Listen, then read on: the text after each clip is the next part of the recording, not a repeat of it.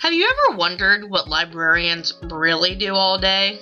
Why does a person choose to become a librarian? Learn the answers to these questions and more on Library Life. My name is Lisa. I'm a youth librarian at the Westerville Public Library. We'll go behind the scenes and talk to librarians to see what they do to make all of that library magic happen. I'm your guide through the looking glass, so close your eyes, open your ears, and listen. Hi everyone, this is Lisa. Welcome back to Library Life. Today we have special guest Elizabeth, and she is going to share her library origin story. Elizabeth, why don't you say hi and introduce yourself? Hi, everybody. Hi, Lisa. Thank you so much for having me on your program, as now we refer to it. I'm an adult services librarian. For most people, that means I work on the second floor of the library, and I provide reference and technology support primarily to our adult patrons. A large part of my work involves teaching technology classes, and I facilitate 2 book clubs, one with wine, one with donuts, and I also help our outreach department when they do their on-site tech support visits. I didn't know that you did the wine club. That's pretty awesome. Yes, I have one of the wines and one with donuts. Both I inherited when I started at the library, so I can't say I can complain about either. Fun clubs. So, what did you do before becoming a librarian?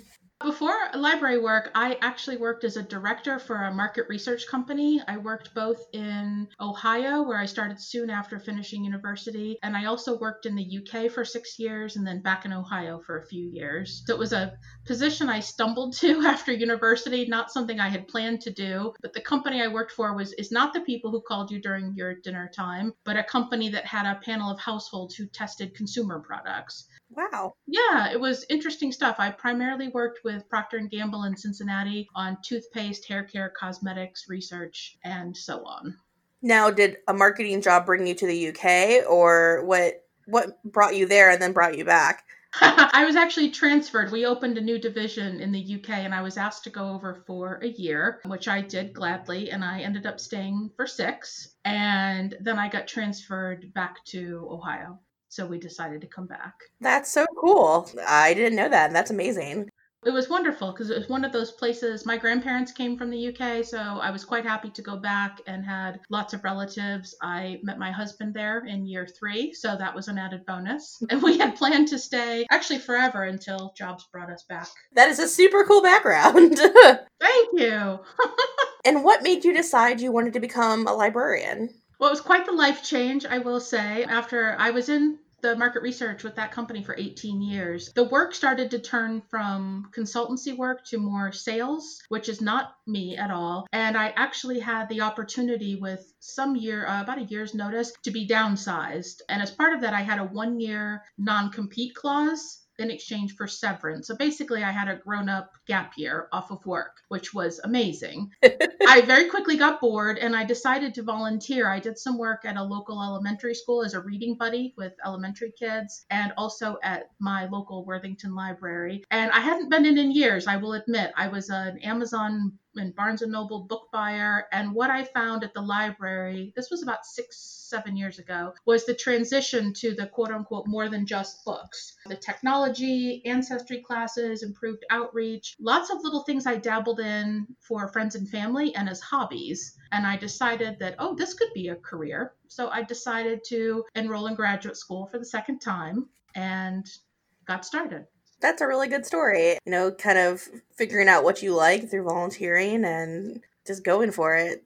Yeah, it was great. As I said, I had to admit that I was one of those people that thought libraries they're wonderful. I always supported them and such, but I didn't see the broader community picture. And when I did, I thought, this is for me. This is what I want to do. That's awesome. And how does your past job experiences kind of with marketing help you in your daily library life?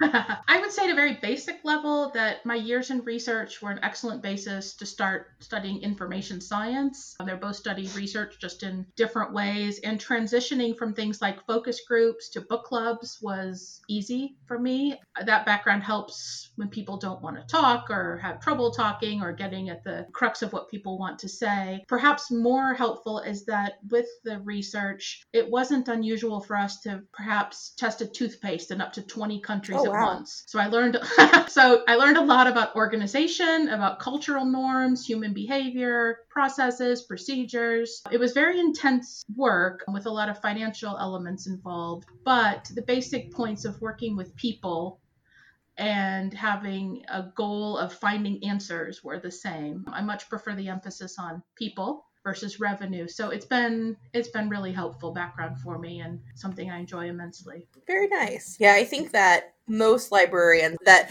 work at the reference desk, whether you are, adult services, youth services, or customer service, we like people and we like interacting with people of all walks of life. Definitely. It's great. And as you know, when we can find the answer for somebody, it's wonderful and a little bit easier than trying to do research to find answers that might not exist. I like that we can usually find an answer or something helpful for people. Yes. It's very satisfying to being able to, figure out either A, what somebody's actually asking for, or, even if it's just a book, a book. I saw a book with Right. character had gold lipstick on, and you're like, oh my goodness, how am I going to find that? And then you do. It feels pretty good. As you know, we'll find it. Yes. Yes. Even if we have to drag 3 of our peers into it, we will find it. We will work it out. It's wonderful. And how long have you worked for Westerville? Next month, it will be 5 years. Plus, I did a few months before that as my master's practicum. I did that at the library and adult services. But officially, it'll be 5 years next month in September. Well, congratulations. I think that's impressive. Thank you. And what's your favorite part about being an adult librarian? As I mentioned, this sounds a bit cliche, but I will say the people. I tell my peers that I've never worked with such supportive and kind and caring people. I giggle because I was used to a little bit more cutthroat business environment. And so I always look around our library and I say, everyone is so kind and so nice. And we've become such good friends. Similarly, the patron relationships. Practically speaking, my favorite part is helping those who don't have another place to go. For example, the patrons who come in who don't have access to the internet or don't have access to Google for things we take for granted. And it's wonderful that we are able to help them and make their lives hopefully a little bit easier. Yeah, that's awesome. I think about that too, especially now, when we're closed, how can we help people that can't find it other places? And what can we do? And I think all of us think about stuff like that and try to do our best to help everyone as much as possible.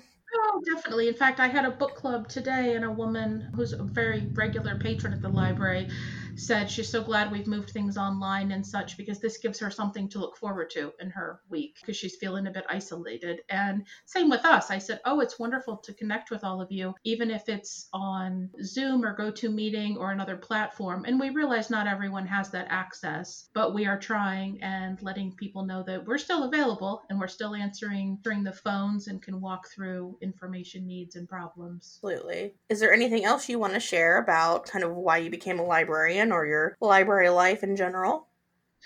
No, my life in general at the library, it's really just fascinating. As I said, I teach a lot of classes on Android phones and cut the cable, social media, and ancestry. And I love a good ancestry research puzzle. It's wonderful to me that people can use Ancestry for free in the library and begin that journey. It's also accessible from home during this quarantine crisis. And just a reminder to people, as I always say, if you have a friend or a relative or your parents, grandparents are usually the case, and they get their first phone and don't know where to go to help, that this is one thing that we do. I've joked with a few patrons who've said, you really mean if I get a phone, I can come in and you'll show me how to use it? And we say, we really mean you can come in and we'll practice phone calls, we'll practice texting or looking at pictures, because there's not a lot of places to go for that kind of help. But we want to help people use what's available if it's within their means, and if not, try to find other solutions. One of my favorite stories when I first started was a very sweet couple came in and they had switched telephone and television providers and were given a $250 gift card, which was great. That's a lot of money. But in order to claim it, they had to have an email address and go online, and they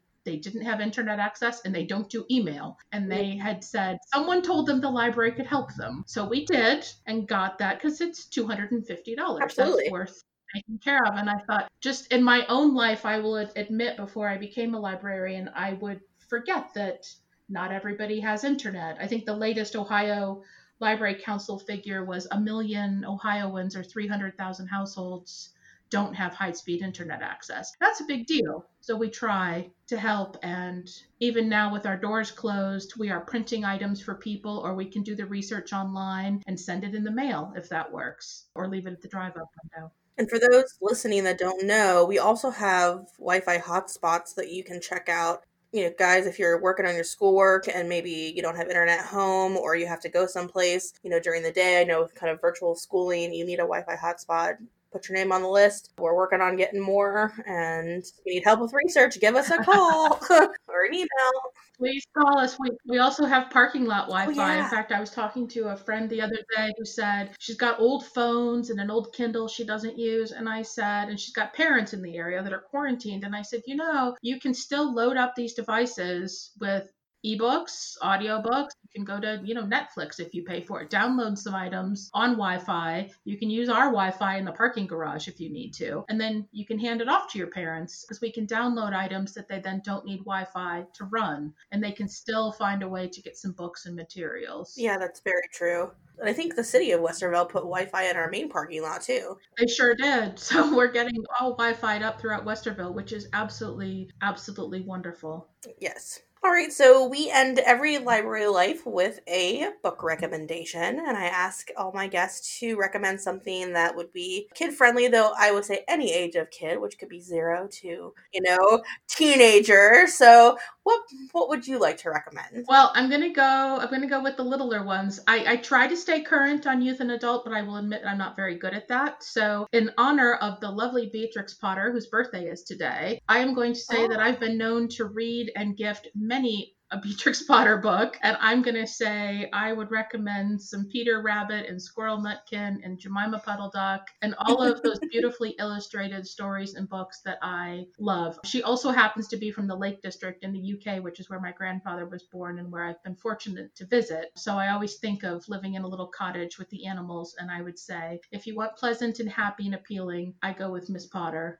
For a novel, if I was going back to a classic for young women, I would go with Little Women, although I discussed this with my book club this morning and I realized I've not read it in a long time. So I recommend it with that pinch of salt because I can't remember all of the details. There is actually a new graphic novel that is in modern day Little Women that came out this year. It is like a modernized Little Women and it's really good.